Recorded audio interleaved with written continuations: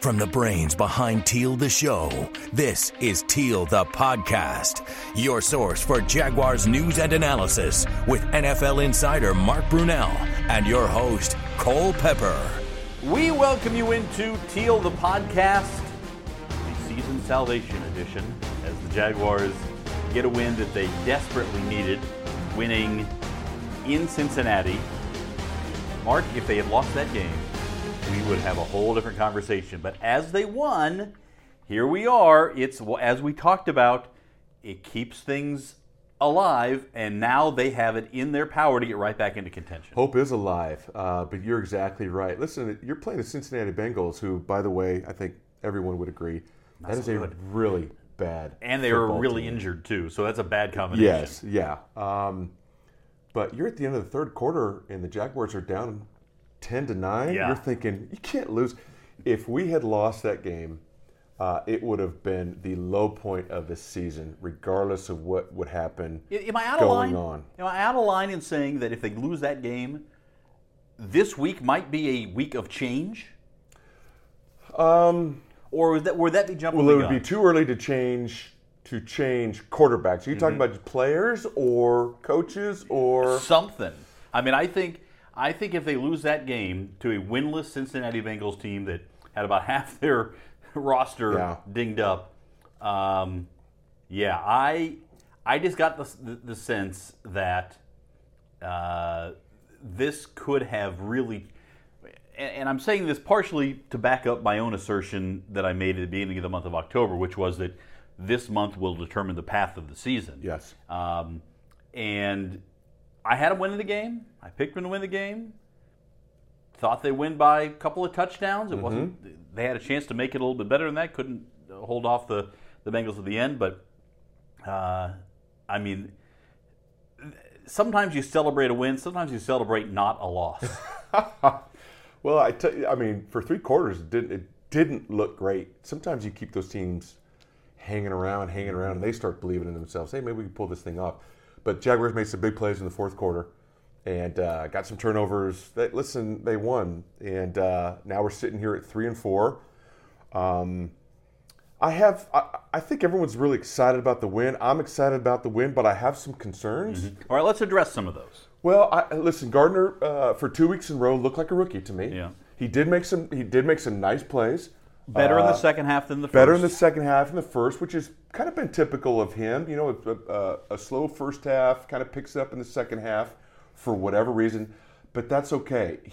I'm convinced, Cole, he has one job. Just don't turn it over. Mm-hmm. Leonard Fournette's running really well. Much better than I expected. I thought the receiving corps really stepped up for their quarterback yesterday. Yeah, Conley had a good game. Game. Keelan Cole got a touchdown. DJ Chark made some plays. They're trying to shut him down. But the best day was D.D. Westbrook. So as a core, they were great. Just don't turn it over. I think we're going to be fine there. Yeah, and they forced turnovers on the other side, which obviously that's makes where I it was going. If the defense gets 4, guess what? You're going to win. You're going to win. So there was at one point in the ball game, the Jaguars had a 100-yard rusher, a 100-yard receiver, were +2 when I tweeted this out in the turnover margin. And I was like, there's no way they can't win this way. And yet, they were not winning at that point. Well, up until Miles' interception, that game could have gone either way. Without a doubt. Now, it happened. Miles made a really nice play. Andy Dalton's, the Red Rocket, is really struggling. Is it Red Rocket or Red Rifle? What is he? Is he the Red? I think he's a Red Rifle. I think it's a Red Rifle, yeah. Baselli was calling Red Rocket Red this Rocket's morning. something else, yeah. Anybody who's a dog owner knows what that is. You're gross. So, yeah, I mean, it was a football game up till that fourth quarter, really. So one of the things that I've noted, and we've talked a little bit about this in the past, but it really became pretty crystal clear. When the Jaguars want to run the football, when they really need some yardage, when they really want to get it done, here's what they do. They put Gardner Minshew under center, Fournette is deep as a lone setback, and they pull Will Richardson from right guard to the left side, and they run behind Richardson, Norwell, and Cam Robinson, and that's where they get their big plays. Yes. And it's interesting to me because you're talking about Will Richardson, who is right now platooning with A.J. Cannon at right guard, and I think A.J. is probably a little bit better as a pass blocker than Richardson is right now. surprising considering Richardson was a tackle previously. But Richardson really moves well. He really gets out in front well on that pulling play. When you have a bread and butter running play and it works, you got to keep going to it, don't you? I mean, just go to it till make them stop your bread and butter. Yeah, you do. If it's not broke, you don't fix it. Now, defenses aren't stupid, you know. A perfect example is DJ Chark is lighting it up in the first month of the season. Well, it's a little quieter right now because defenses, you know, they figure out we got to stop that guy, and they have to a degree. Still had a few plays. Same thing with this power run play that you mentioned. They're going to do what they can to stop it. Now, what you try to do is just like you would in the past game, you try to disguise it up a little bit, personnel it up a little bit, make it look a little different, but still have the same core running play that you have, because it works. But you certainly don't abandon it for fear that they know that we're going to do this. No, make them stop you. Make them shut that down. Until they do, you keep doing it. And I think one of the things I'd like to see is John DeFilippo get creative off of that look. Absolutely. And so it's very easy to go back to your formative years when you start talking about some of these things. But I will, because when you talk about the running game, when I first started covering the National Football League, I was covering Marty Schottenheimer's Kansas City Chiefs with Christian Okoye and Barry Word and Marcus Allen later. This was a team that ran first. And one of the things that Schottenheimer would do, once he established the run game, that this was a running team, I don't know how many times he would pull out play action on the very first offensive play and hit it over. You know, Steve DeBerg hits somebody over the top, or Montana, what have you. I think the Jaguars are getting to the point now. Leonard Fournette has 300-yard-plus games in his last 4. I think they've established that they are now moving toward an identity of a running team, even though Minshew had the big start. I think they're moving toward that. I'd like to see some things built off of that bread and butter running play, whether it is a play action with all that same sort of blocking look, coming back to the weak side, what have you, or something, or end around something. I'd like to see that start to be mixed in now, because as you mentioned, defenses are going to start looking for that, looking for some of those tendencies. I think that's the real test for the Jaguars' offense now in the next couple of weeks. Yeah, you're right, and John DeFilippo understands that, and he'll get to that. And it could be a play action where Gardner Minshew, you know, fakes it, turns around, and it's a pop pass right over the middle of the field to the tight, or it's a bootleg, or it's a deep crossing. There's so many options that you can do with that. And listen, that's what good, creative, efficient offensive coordinators do. They do their best to design a play to outthink the opponent, and it's all about execution. But right now, it would be foolish not to have some variety off of that run look. All right, so let's talk a little bit more about this concept of the Jaguars' offensive identity. I think defensive, we've got a feel for what their identity is right now with this group, which is a defensive line that can really get after it. The linebackers, injuries are going to be a big part of the story going forward there, but that's a group that's sort of has had their ups and downs, but can make some big plays. And then in defensive secondary, I think you're seeing the emergence of DJ Hayden as a real difference maker. Right. And you've got to keep an eye out for what happens with Trey Herndon at that other cornerback position. But offensively, I still don't think this team completely knows what they are at their core. I completely agree, because I don't think it would surprise anybody if we play the Jets and we rush for 64 yards, but Gardner threw for 362. Yeah. You know, I know I have an idea of what they want to be. All right, tell me what you think they want to be. What they want to be is exactly what you saw against the Bengals. Run the ball well and not turn it over. That's it. That's sort of the offense, by the way. That's it. That's some play action. That's what they were in 2017, right? That's what they want. Yeah. That is Doug Marrone, ex-offensive lineman. Now, is that what they should be? It's what they should be, but that only works if it's coupled with a defense that gets 3 or 4 turnovers a game. Yeah. That's how it works. And that was 2017. Yeah. You know, that is the blueprint. That's the model. I don't think they entirely trust Gardner Minshew yet. Regardless of some big games and some big moments, I think if you look closely and you watch the tape, you're going to see some real rookie moments that the normal fan, it just isn't, looking to the wrong side, perhaps, not going through the progression, being a little antsy, getting out of the pocket too soon. In his defense, he hasn't done it for a long time. Yeah. And he's what do we got now? 7 games under his belt. So there are some moments right there. So I don't think they're would ever at this point go into a game, at least in the next few weeks until Nick is healthy. Is Gardner, we're going Peyton Manning. You're gonna need to throw for 300 yards, and they would never do that to a rookie quarterback. Mm-hmm. It's too much for him. Could he do it? I think he could. But that's not the blueprint. That's not the formula that they want. Do you think that if Doug Marrone and the coaching staff had a more stable foothold in terms of job security, that they would approach this thing differently than they are right now?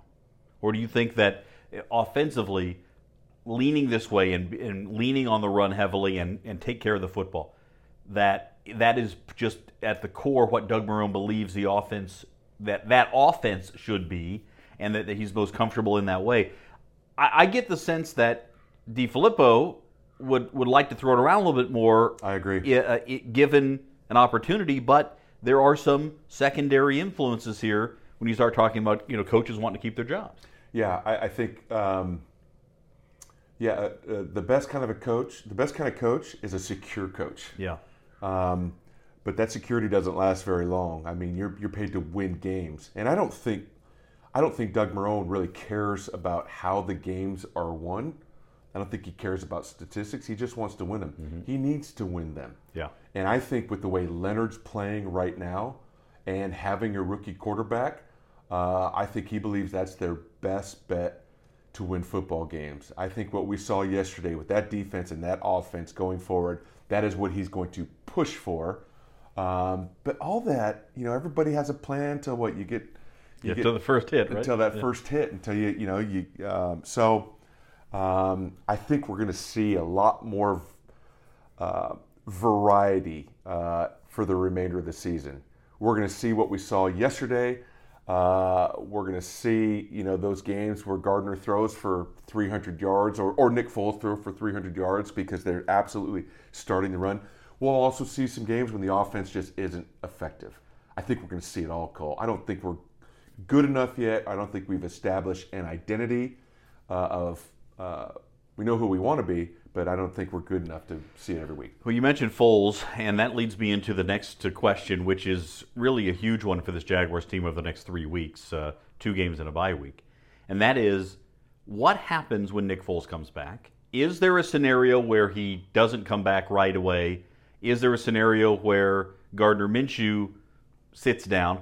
How do you see this playing out here over the next several weeks? Well, when's Nick healthy? So he can start practicing this week, and then he can play the week after the bye week. I think Gardner Minshew gets 2 more games. We know that'll happen because Foles can't come back. And I think they're going to put Nick in as soon as they can. Really? I do. Based on you, this goes back to the trust situation. It's not just the trust. Listen, I think that they trust Gardner. But I think what they see on tape are some rookie moments. Mm-hmm. I think they view Nick as in 2 ways. One, a guy who's had some big moments like we've all talked about, but also a guy that could spark this team. Mm-hmm.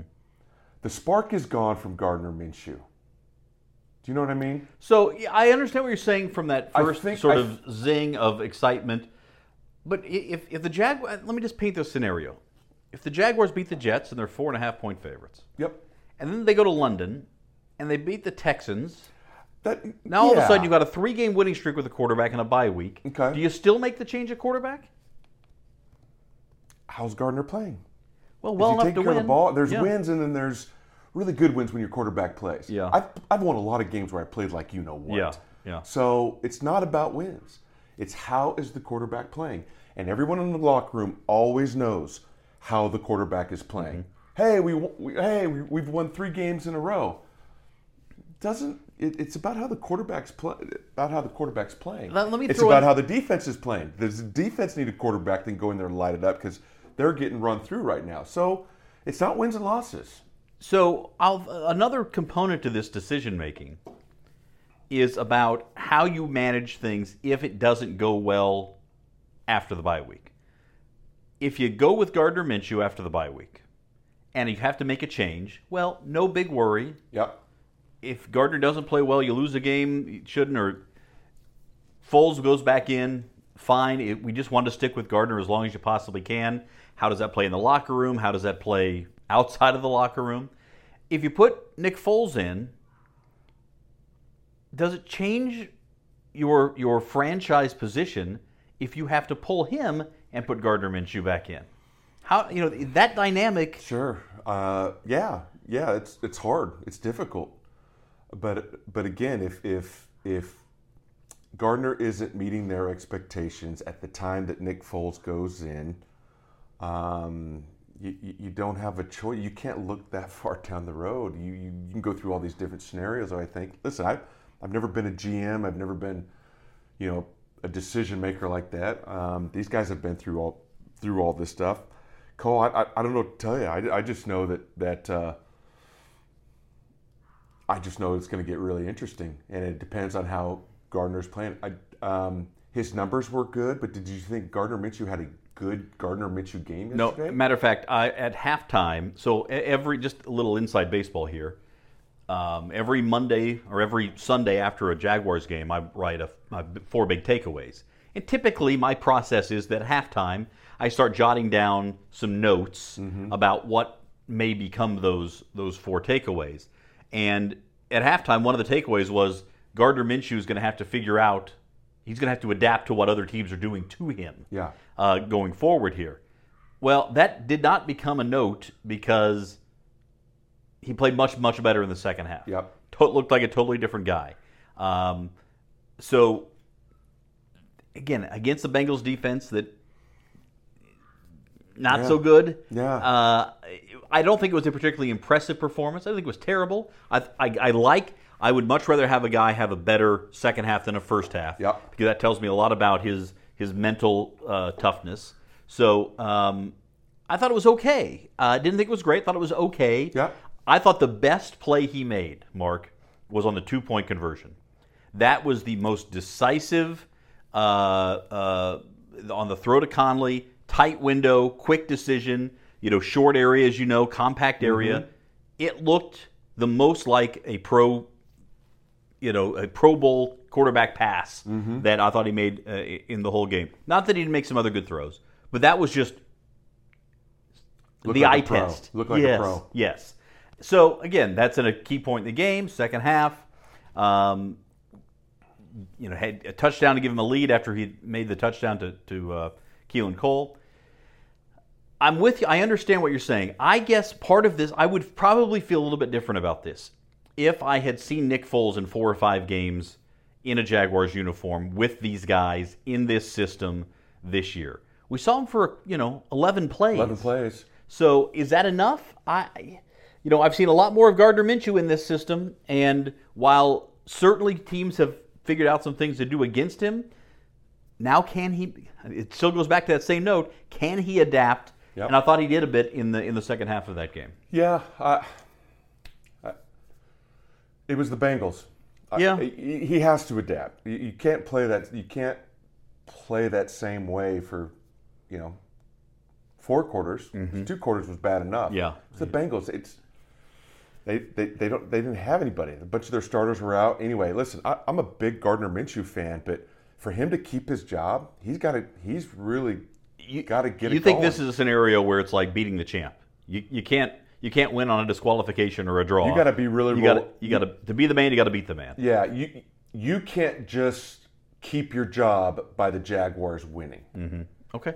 You can't. All right, not right now. We're going to revisit this after the Jets game. We're going to revisit it after the Texans game. And then the week after that. And then after the bye week, we will be revisiting this story because this is now. It's actually getting kind of fun. It is. It's very interesting to see this. Listen, what a problem to have. I've said it before. Oh.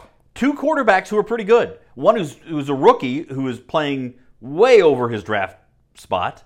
The other, former Super Bowl MVP. I think it's a great problem to have. The Jaguars went a long time, frankly, with no quarterbacks. Here they are, apparently, with 2. It's a good problem for them to be dealing with. Let's look ahead to the Jets for a moment. This is a Jets team that we're recording this late morning on Monday. Tonight they'll play the New England Patriots. Let's assume that the Patriots find a way to get a victory over the New York Football Jets. A team that's going to have one win heading into Jacksonville. Sam Darnold, obviously, back in the lineup makes a difference for them. But again, this is a game that the Jaguars should win.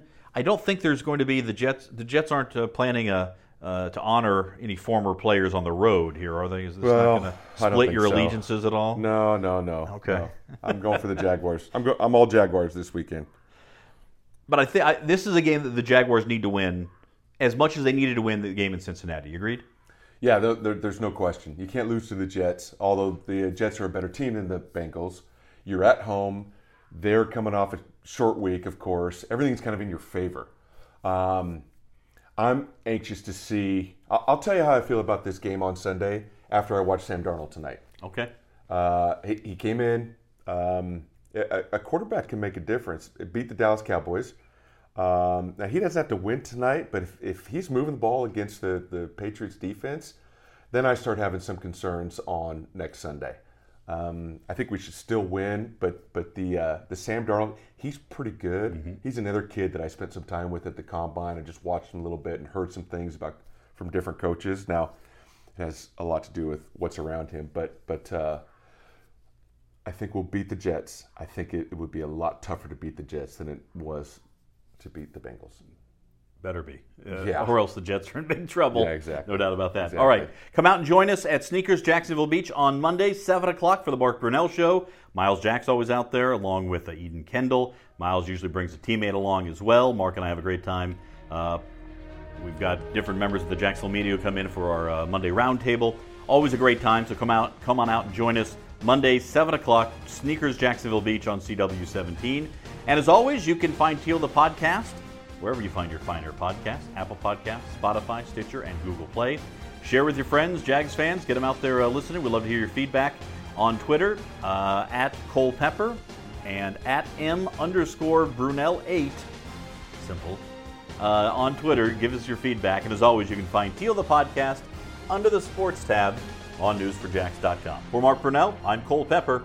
Thanks for listening to Teal the Podcast.